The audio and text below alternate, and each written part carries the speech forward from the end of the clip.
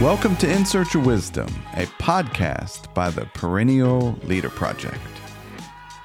In this episode, my guest is Professor Krista Thomason, the author of the new book, Dancing with the Devil: Why Bad Feelings Make Life Good. Krista is an associate professor of philosophy. Her writings focus on the philosophy of emotion, moral philosophy, and the history of philosophy.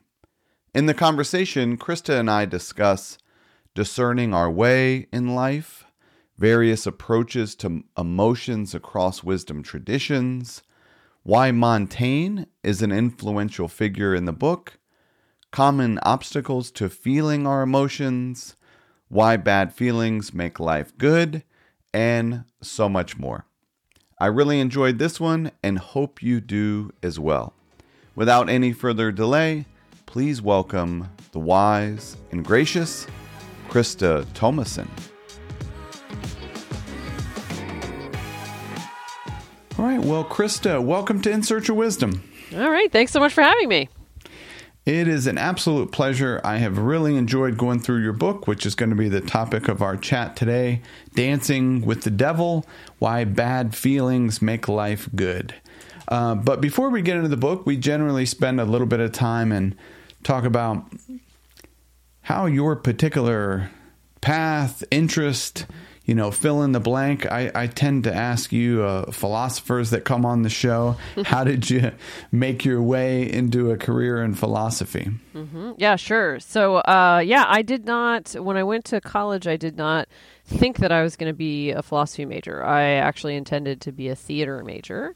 That's what I had done all through high school. And I got to college and I took my theater classes that I was going to take, and I realized, oh, wow, I'm miserable and I hate this.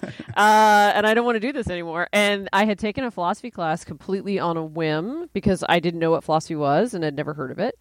And I just fell kind of head over heels in love with it. It was a space where I felt like all of these people had been asking all of these kind of big questions about life that I had always asked myself. And I thought, oh my gosh, this is my home. And so when it came time to do something else other than theater, when I decided I was actually going to quit, I was like, well, what's the only thing that I've really been interested in the same way I was interested in theater? And it was philosophy. So I declared my major and kind of never looked back. I didn't think I was going to necessarily do a PhD, but then I had some really wonderful mentors in undergraduate, and they encouraged me to think about it. And I worked for a couple of years before I went to graduate school, and I thought, no, you know what? I really miss philosophy, and that's the thing that I really love. And so I went to grad school, and the rest is history. Well, beautiful. I'm glad that you did. If there's any listeners out there that are discerning a particular fork in the road, do this or that, what comes to mind around advice in those types of situations? Yeah, it's really hard to say. I think we're sometimes not great at listening to ourselves. I think we oftentimes get really hung up in a vision of life that we think we're supposed to have. And it's very hard for us to kind of divest ourselves from those images and those expectations. And I think learning how to listen to yourself and learning how to really think about what you value and what really matters to you is a lot harder than it sounds, because I think we're so used to having that other kind of voice in our head about what we think our lives are supposed to look like and what we're supposed to do. So the advice I would have is to try really hard to kind of listen to yourself and think about what really does matter to you, even if there's some voice in your head that says, I don't know, maybe you should do this other thing. Maybe it's smarter to do this other thing. I think it's good to sort of think like, I don't know, but what's my gut really telling me?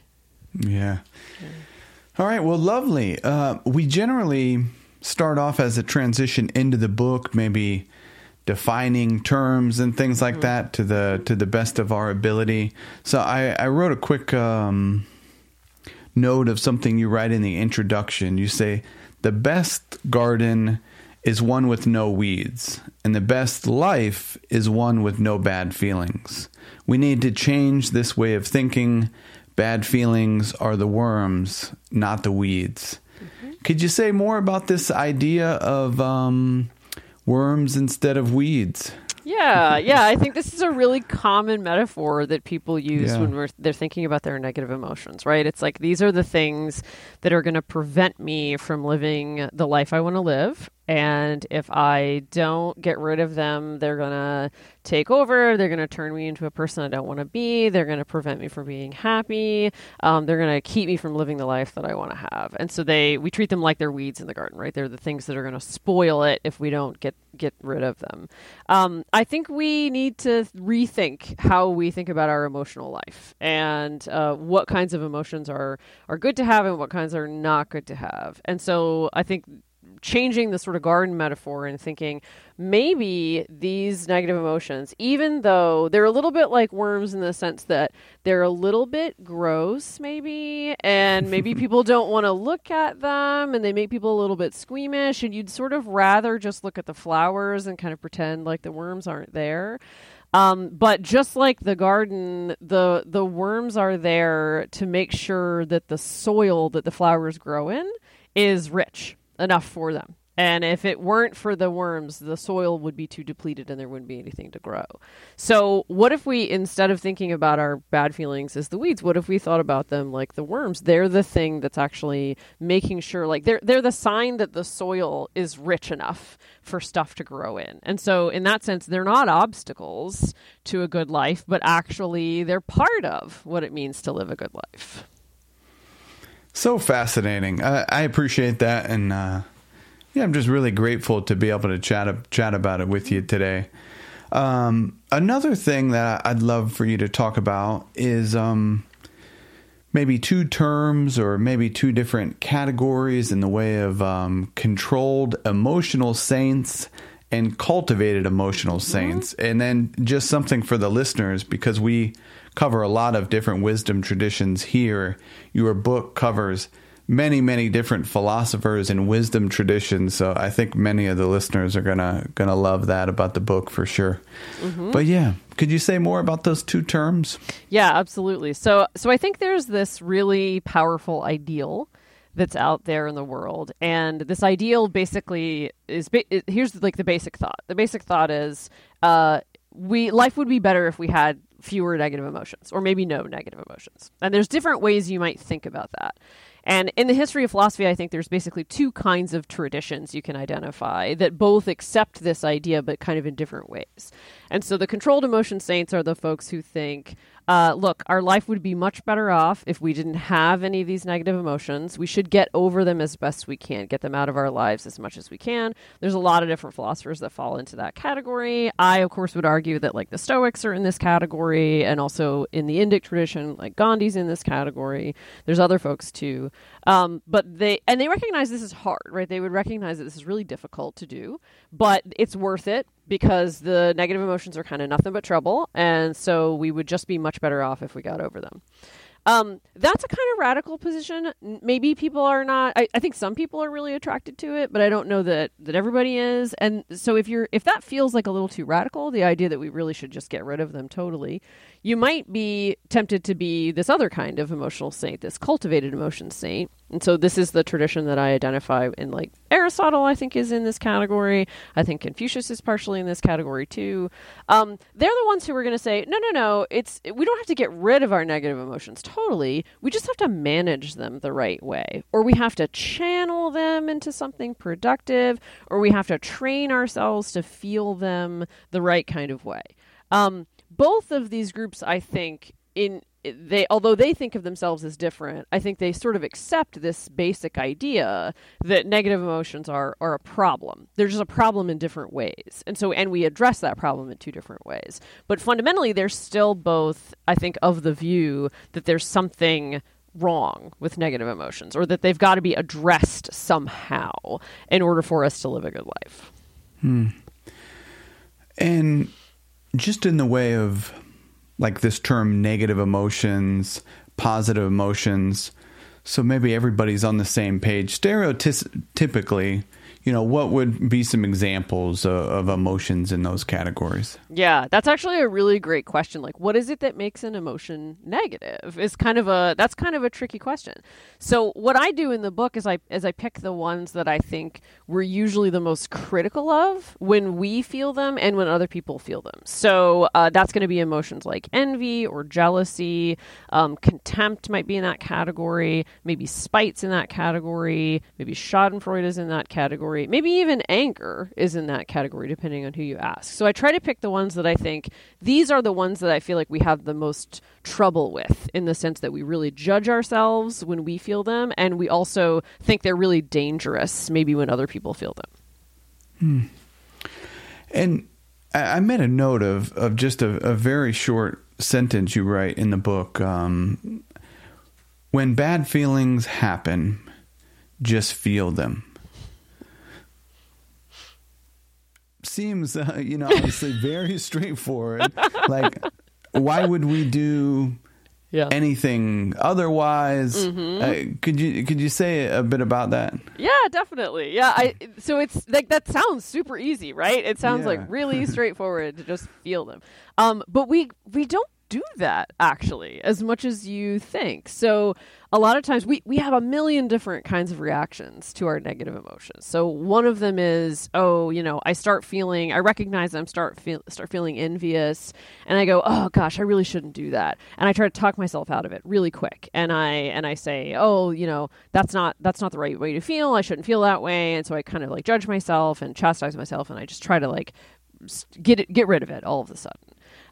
Sometimes we do things with our negative emotions, like we want to turn them into something else. So I'll start feeling envy, and I'll go, okay, no, I'm not supposed to feel that. You know what I'm going to do? I'm going to channel this into a positive energy. I'm going to, if I'm envious because my neighbor got a new car, and I'm like, oh, I'm so jealous of the new car, I will turn my envy into fuel so that I can, save more money or something like that. And I'm gonna work harder, and that's gonna get me that brand new car, right? I'm gonna channel it.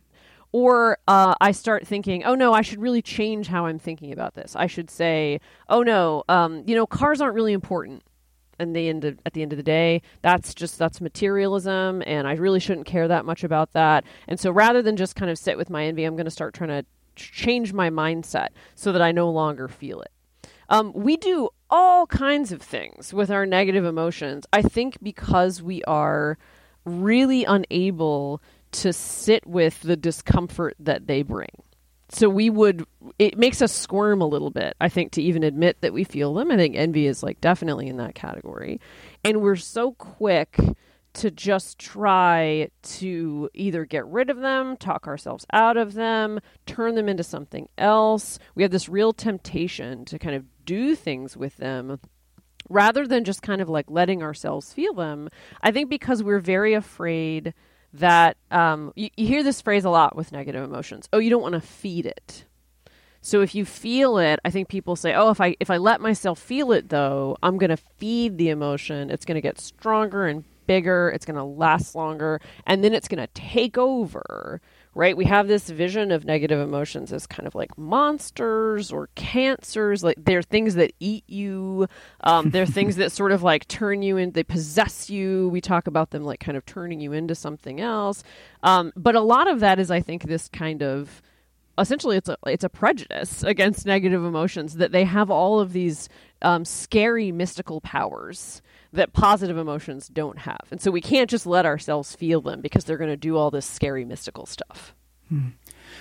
And maybe this is a challenging question or not the greatest question, but like, where does that come from? Is that cultural thing? Is that in the way of just language themselves, of we put negative in front of emotions and then we, create this category? Where does it come from? That's a really great question. I think there's probably a lot of different sources. I think in the U.S. in particular, there's been this really long tradition of influence from things like the power of positive thinking, right? From like Norman Vincent Peale and that sort of stuff. And there is a real, Barbara Ehrenreich has this great book that came out, I think it's like 2005, called Bright-Sided. And it's about this. It's about the sort of like long history of positivity in the U.S.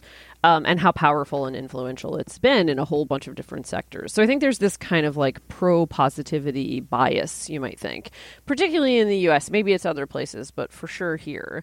People have this sort of view that if you are, if anything bad happens, if there's any stress, sadness, anxiety in your life, then you've failed somehow or something's gone wrong. And that there's this kind of like constant pressure from society to kind of like always look on the bright side, to always try to make sure you're feeling the right kinds of ways, to never get down about stuff. Or if you are, not to stay there, not to do it too long, not to feel it too long. So there's some of it's that. I think some of it, too, is just we are not great at thinking that maybe there's parts of ourselves that we don't perfectly control. And our emotional life is always presented a little bit of a challenge, I think, to us psychologically, because it is a little bit independent. So we have lots of examples of people who try really hard to stop themselves from feeling something and they can't, or try really hard to make themselves feel something and they don't, or their feelings surprise them or shock them, or you expect to feel one way and you don't feel that way and you don't know what to do about it. I don't think we're very good at sort of accepting that we may not be totally in control of our emotional lives. And so how do we live with a part of ourselves that we don't fully control? I think that's part of what leads us to kind of having these views about these negative emotions as though they're going to take over, because we have this like sort of scary reaction to them because they don't always obey when we want them to. And I think because they don't always obey, we sort of go like, oh, that means they're trouble. And so we've got to do something to kind of control them, rather than just thinking, okay, maybe part of what it means to be a human being is to live with something inside of me that I actually don't control. Yeah, it's so fascinating. And some of these conversations on emotions, which we've done a number of them here on the podcast, can be challenging. I can kind of understand many different sides of the things. I'm a fan of the Stoics for one, and Seneca. I can kind of understand this side, then I can understand the other side, and a figure I love that shows up many times throughout the book, who maybe is okay in this complexity, is Montaigne. Yeah. So could you talk a little bit about Montaigne and why he shows up so much throughout the book? Yeah, he's great. So one of the things that I love about him is that he kind of takes on this tradition and philosophy of thinking that philosophy's job, like when it's doing what it's supposed to be doing, it's supposed to be helping us live well. And he has a complex view about what that means. So, part of what it means is to get some clarity about yourself, right? And to sort of like reflect and introspect and think about you and think about what your commitments are. And philosophy is a way of doing that. And he loves all of the ancient philosophers, right? So like he loves the Stoics and he loves a bunch of those folks. And he uses them as kind of guides for himself when he's trying to understand himself and he's trying to understand his life and think about the challenges that he faces. He turns to them as resources, and he uses them as a bunch of different voices in the conversation about trying to kind of figure this out. And so I love that about him, and I love his he has this way of being really honest about himself, while at the same time not thinking, oh, I'm worthless and terrible. So he doesn't like pump himself up, but he also doesn't rat himself down. And I think that's a great attitude to have when you're trying to kind of understand yourself and you're trying to understand your emotional life. Don't sort of like try to convince yourself you're great, but also don't try to convince yourself you're terrible either. Just kind of like be honest about what's going on inside there. And I think that's a great attitude to have toward our emotions. But yeah, Montaigne he's got this, he has this fascinating sort of way of kind of like fully exploring, I think, his inner mental life and really trying not to turn it into something that it isn't, and to like lay it all out for you. And the essays very much reads as this kind of like confessional sort of mode, but not in a way that, like you read Augustine's Confessions and you're like, ooh, this guy is like having some dark psychological moments. Montaigne has like some dark psychological moments, but a lot of it is just like, oh, humans are weird, aren't they? And I love that about him, right? I love his sort of like humans are weird attitude. So yeah, he shows up a lot in the book because I think he does a great job of he's got this great kind of like gentle honesty is what I like to call it. I love his attitude toward himself and toward human beings in general is this kind of like gentle honesty. How do we make sense of like this idea of like, how do I say it? Like in the way of complexity of emotions, like take any of the ones that you listed in around negative emotions, like anger. Like in my experience, it's just often sometimes not that simple in the way of, is it just anger? Maybe it's like anger and sadness. And it's like, can I also be a bit of like Montaigne's cheerfulness, like as well at this, at the same time, like I am this mix of all sorts of stuff. Yeah, I don't know. It's but I found myself thinking that going through some of these chapters of, and I mean, you have to use words, examples, and things like that. But just it's so much more complex than it seems we even understand sometimes. Yeah, absolutely. Yeah, and our emotional life is a complex place. I like to think of it sometimes like I think of the you know how you go into Home Depot and there's all those paint chips, right? When you're looking at different colors to paint your house, and you're like, oh my God, there's 50 different kinds of blue, and you're like, I didn't realize there was this many kinds of blue. In a way, your emotional life is kind of like that. There is, there's anger, but sometimes anger doesn't even and that's true like in our own experience, right? Like there are times where I'm not even really sure what I'm feeling enough to be able to even put words on it. And sometimes my emotions feel super complicated and it's like, well, I feel like maybe this is anger, or I might have thought I was feeling one thing, and then as I think about it some more, I'm like, actually, I don't know, like maybe I'm actually mad about this in a way I didn't realize.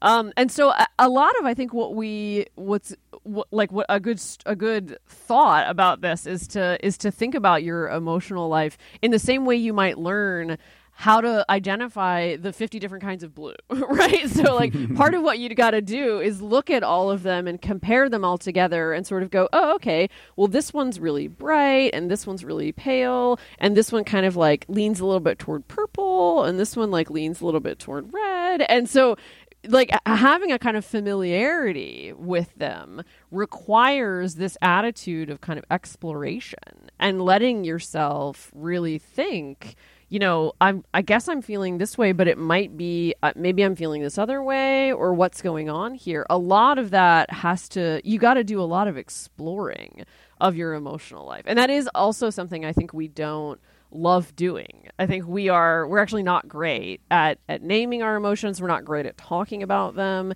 in part because we don't have a really rich emotional vocabulary. We have a kind of like a pretty, like our color wheel is like not very, doesn't have a lot of variation in it when we talk about our emotions. And so part of that is kind of like getting over that overly simplistic sort of views about our emotions. But that requires a kind of willingness to sort of like sit with them and explore them in depth and not try to chase them away immediately, but rather asking yourself, what's going on here? What am I feeling? Why am I feeling like this? Rather than just trying to like immediately move on. Yeah. What a difficult thing as you're describing that. I'm thinking of some of the obstacles that come up in my my own experience is like, well, what is the right color blue? There must be, some sort of thing. Or like another one, and I made a note, you talk a little bit about blame of like, who's to blame here? It's like we're like these wisdom traditions often kind of universally talk. It's like, well, it's kind of complex. Like, Montaigne might not talk in the way of, who's to blame. It just is. And how can we like sit with it, live the particular question, which could be quite a bit of time. Like, how do you think about that in the way of, living with a particular experience, emotion that maybe brings about anger, and maybe 3 weeks later, it's still there, but it's something different. Yeah, I think with anger in particular, we're really resistant to what I sometimes call long-term anger. So we get worried, I think, that if you have anger for too long, again, like here comes those metaphors again of it's going to eat you up from the inside. It's like a toxin. It's going to poison you, that sort of stuff. But I actually think our long-term anger is probably a little bit more familiar than we might realize. And like nothing brings this up better for people than like family conflicts, right? Like I'm betting for most people out there, they have some challenging family relations, and to varying degrees. And I think a lot of people, and this is not, it's not true all the time, but I think a lot of people actually navigate this pretty well, like more than they realize. There are longstanding family conflicts, and sometimes it's just personality stuff, and there's not a real solution to it, but it doesn't require actually that you stop being angry. It might require you to like shut your mouth in certain cases. So there's, people I think are oftentimes really nervous about how we express our emotions, understandably so. But in the book, I sort of make this analogy. You have good reasons not to speak every thought you have out loud. Right? There's plenty of thoughts you have that you don't necessarily say or express. But usually people then don't say, well, you better quit having those thoughts then. Usually they say, no, it's okay for you to have the thoughts. It's just don't say them out loud. Well, do the same thing with your feelings, right? It's fine for you to have the feelings, even if there might be times where it's not quite okay for you to express them, especially maybe not expressing them in the way that you want to express them, but it doesn't necessarily mean there's anything wrong with having the feelings. So I think probably with things like long-term anger, that's usually what happens. We have a kind of like long-standing irritation or long-standing conflict with someone in our families. And, we also get around the table at Thanksgiving and we talk to each other and we're civil. And sometimes I go into the kitchen and I roll my eyes or something like that, when I'm by myself. The long-term anger doesn't have to be something that's kind of constantly festering inside my soul and kind of preventing me from even loving the people who I'm angry with. That plenty of people, in fact, most of the time, I think the people oftentimes that we've been the most angry with in our lives are actually the people we love the most. Because they're so much a part, our relationships are so important. And when relationships are important, when things matter to you, you feel a lot about those things, right? That's part of what it means to care about something. So caring about people means feeling a lot about them. So I think we sometimes exaggerate the danger of these kinds of like long-term sitting with these emotions, these negative emotions for a long time. I think it's more familiar to us than we realize. You're not burning with anger constantly, but it doesn't necessarily mean it's gone anywhere, especially in these kind of like longer-term conflicts. Yeah, it's pretty fascinating and something you talk about in the book of, the emotion being a sign or a message that this is something that you do care about. You think about as like a loved one saying something to you compared to a stranger that you know nothing about. Obviously, that person that a friend or family member, brings about an emotion in a different way. A few weeks ago, the listeners will probably be familiar with a conversation we had on sadness. The author of How to Be Sad, Helen Russell, talks about this a similar thing. And some of the emotions that you talk about in the book might be a more difficult swallow in the way of this is something that is needed, message, things like envy, anger, things like that. Could you talk a little bit about that? Yeah, absolutely. Yeah. So I think there's kind of a long philosophical tradition of thinking that emotions are ways of caring about things. So I just to give everybody a kind of a sense, I sometimes use philosophy as an example of that, right? This is my life. This is the thing that I've devoted myself to.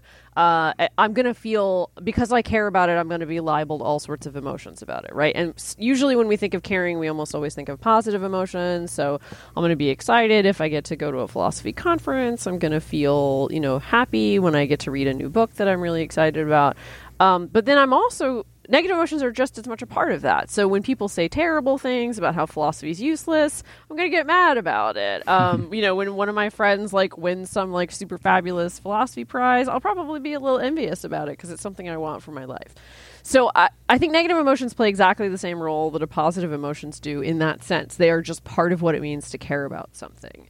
And so, for example, for things like anger, I think most of the time the negative emotions they usually have something to do with you. So they're usually sort of centering around the self.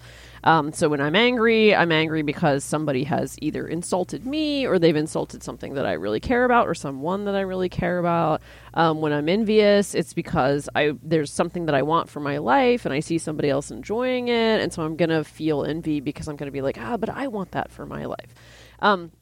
So I think that's true for basically all of the negative emotions. There's something, they are signaling that something matters to you. And so the question is, if we want to explore them and we don't want to sort of assume from the outset that there's something wrong with them, I think getting a handle on what role they all play in our lives helps us get a better sense of what it means to live with them. So if we can figure out what it is that these negative emotions are caring about, then we can sort of figure out, I think, how to live with them a little bit better. So that's sort of the second half of the book is really devoted to trying to understand, if we imagined our negative emotions as messengers, if they're telling us something, what are they telling us? What is it that I care about when I'm feeling this thing? I think that's going to help us accept them a little bit better once we realize they're playing a role, right? They're doing something. They're telling you what you care about.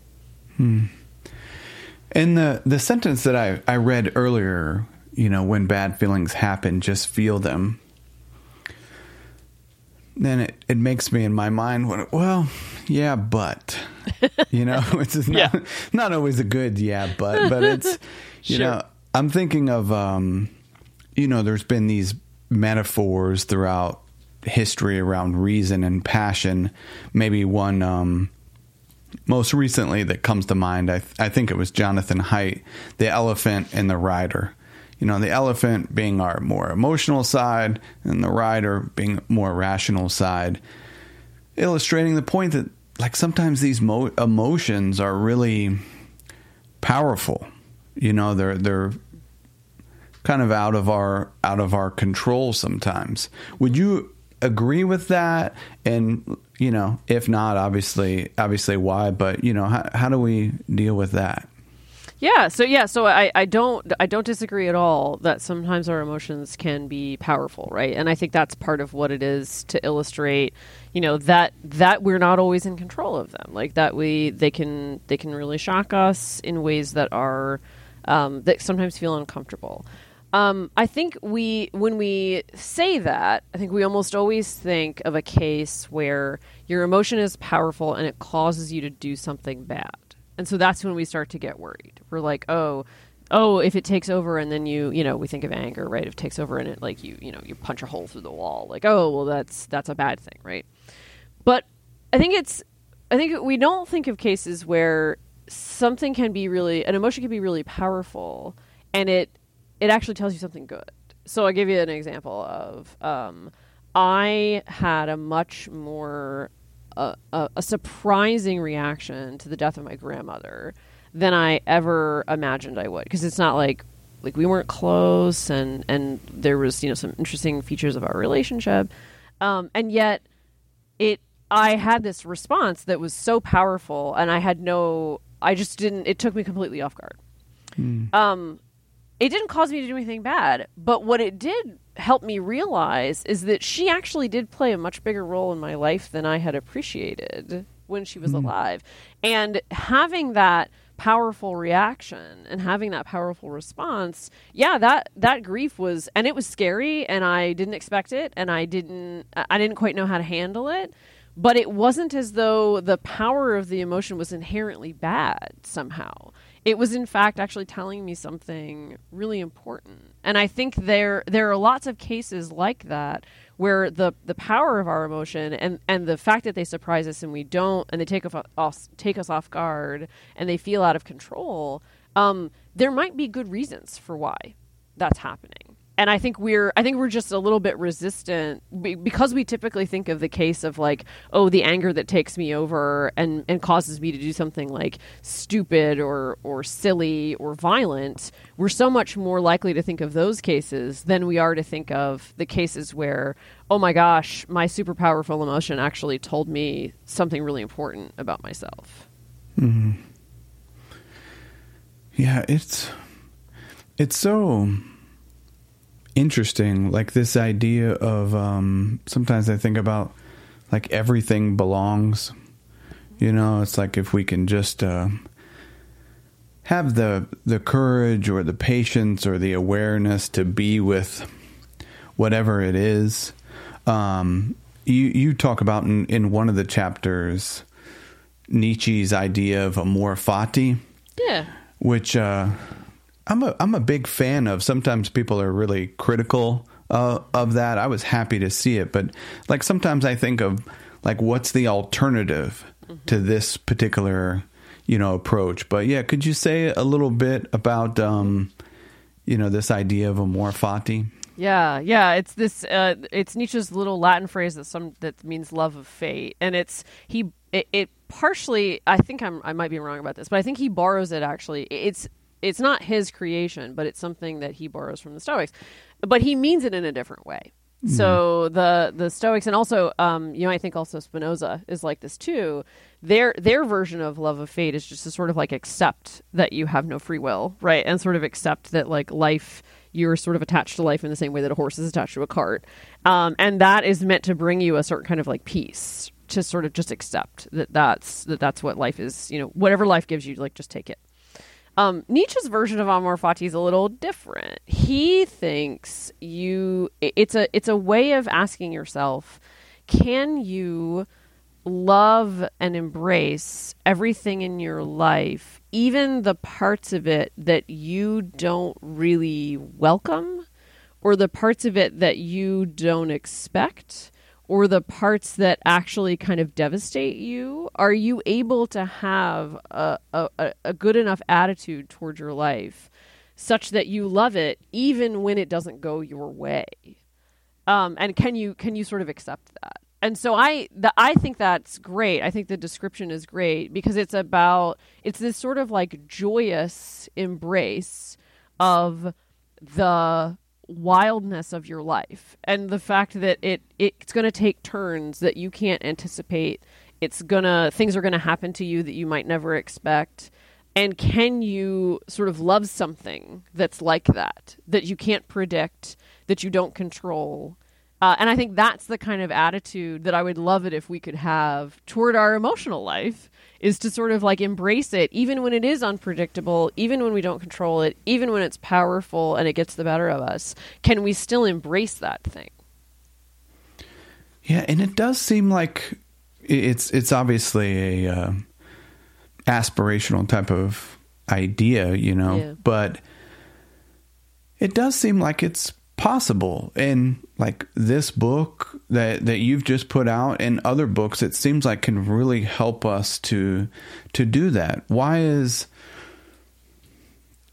fill in the blank with any sort of emotion, anger, sadness, happiness, whatever it may be, not unbelievably interesting and just, something just fascinating to be with. Mm-hmm. Has this book helped you in some way to maybe take a small step, in that direction? Yeah. It's funny because I think I'm not, even though I wrote this book about rethinking your negative emotions, and I think I'm probably much more open to negative emotions than other people, it would just be a lie to say that I am perfect at this. Like at no point would that be true, that I struggle with this as much as anybody else does. But I think it has helped me, particularly when I start feeling these things. It has helped me much more to say, you know what, take your own advice and say out loud to yourself, I'm really feeling this right now. And then just stop. And the number of times that I've sort of forced myself to do that and how much it's helped me immediately kind of say, this is what I'm just doing this because I care about this. You know, this is how I'm feeling this because this matters to me. And it has taken, and I don't want to suggest that this is necessarily like what I'm aiming for, but it does take the sting away of the feeling. It takes that initial sort of like sharp edge that it has, and it kind of makes it a little bit more gentle. It doesn't make the feeling go away, and I'm not really looking for it to go away, but it does let me sort of kind of like welcome it in a way that takes away sort of, I think, some of the harshness of the experience and makes it in some sense like less negative. So yeah, that's been it's been a big help for me, especially when I'm a person who for being a philosopher, I should be much more comfortable with uncertainty than I am, and I'm comfortable with it at like a theoretical level. I'm not so comfortable with it in my actual life, and so when I experience these times of like a lot of uncertainty, I think writing the book has sort of helped me with my own struggles in that way, is to think of like, look, your anxiety about the uncertainty is just as much one of those negative emotions that you wrote about as envy and anger are. And so like, why not embrace it in the same way that you embrace these other ones? Yeah. I love how you just said, when you started, and then just stop, because it seems like it's so easy for us to, like, that story it's gone in the way of, evaluating and our sorts of, subjective judgments around whatever may happen, which is in a way like avoiding or distracting ourselves from just being with that particular emotion. So that just stop is a beautiful and difficult thing. But if we can remember, it seems like it is something that we're capable of, even if it's a strong emotion. I'm really curious to ask, like every once in a while on the podcast, I get on a forgiveness soapbox type of thing. So like apologies in advance here. When it comes to, say, anger, some sort of negative feeling, like I am totally with the idea of, like being with it. Like it's time to just feel it, but then at some point, and it's different for every situation and who knows how long it'll take, but it seems like at some point there has to be a now what? Now what do I want to do? And especially in the definition, and listeners may be thinking about anger in many different ways, but when you think about the definition from like Aristotle and Seneca that you kind of list in the book, it has this kind of revenge, retaliation type of thread to it. And it seems like in the way of This is In Search of Wisdom, that there is the wisdom of forgiveness. There is this wisdom of, at some point in time, letting go of that particular feeling, because you could essentially carry around this bag in my like visual of all sorts of anger and resentment, and it's like part of your household goods that you move around from like zip code to zip code.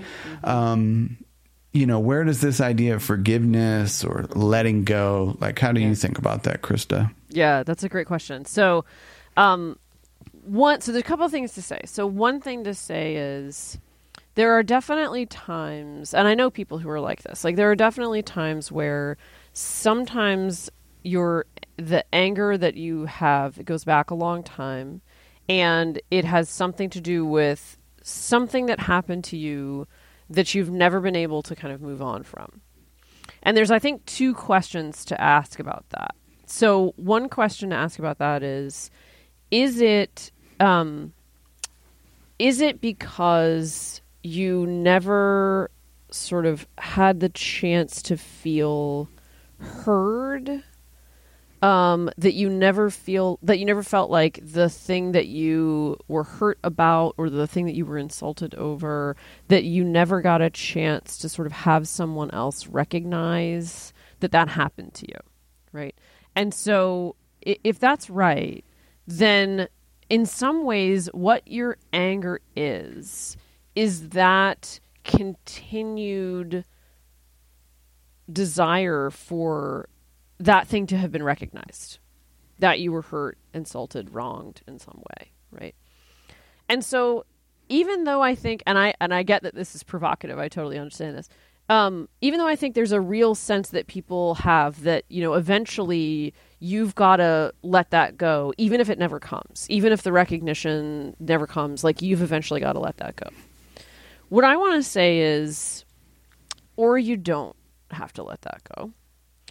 Because if your anger is your own sort of continued statement that I didn't deserve to be treated that way, that person really did wrong me, that really happened to me, it's my scar tissue.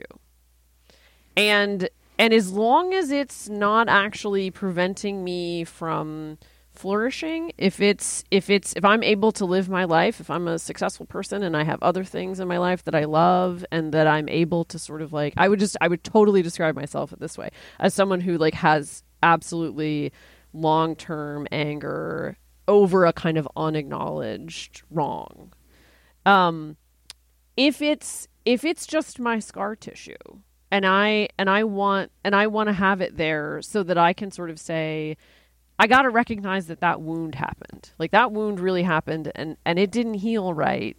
And that's how it is. But I can live with scar tissue as long as the scar tissue is not taking over my whole body, right? I can live with scars and that's okay. And I can have a good life even though I have those scars. So the question I feel like people have to ask is your anger functioning like scar tissue, where you can go on with your life? Or is your anger functioning like, a cinder block and you're in the water and you're drowning? Like then the question might be different. Then the question of like what to do with your anger might be a different sort of thing. If it really is preventing you from living your life. I think most of the time, I think there are some cases that are like that, where it's more like the cinder block. But I think there's actually quite a few cases where it's actually more like the scar tissue. And we just kind of like have this idea that you can't live with it, that you can't live well with anger. And if you're angry all the time, things are going wrong.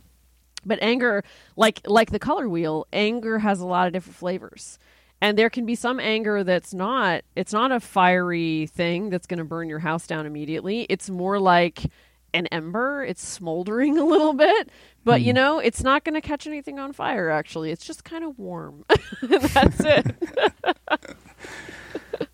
Well, beautiful. Thank you so much for sharing that. Yeah, I love that answer. Our time has flown by here. Maybe now is a good time to get to this wrap-up question that we have. How do you define or think about wisdom in daily life, Krista? Yeah, that's a great question. I think wisdom is something that is hard won. So wisdom comes from taking a lot of falls and getting back up and sort of looking back and going, it's something that you develop from I think having screwed up a lot. And then being able to sort of look back and go, okay, I see what happened there. So I think wisdom is something that you learn, and it's something you develop over time. And it's something that comes from living a lot of life and sort of like realizing what it means for things to go wrong, and realizing what it means for things to go well, and realizing that life is not a perfect linear progression towards some, we're always on the up and up, and it's a perfect straight line. I think it's a thing that weaves, and it's a thing that doubles back on itself, and the quicker we sort of make peace with life being sort of a tangled mess, I think the quicker wisdom's going to come. Does that connect in any way with the scar tissue? Maybe not, major, injuries, but little bumps and scrapes along the way. Yeah, can that be scar tissue? Absolutely. I think a life well lived is going to end up with some scar tissue. Yeah, nice.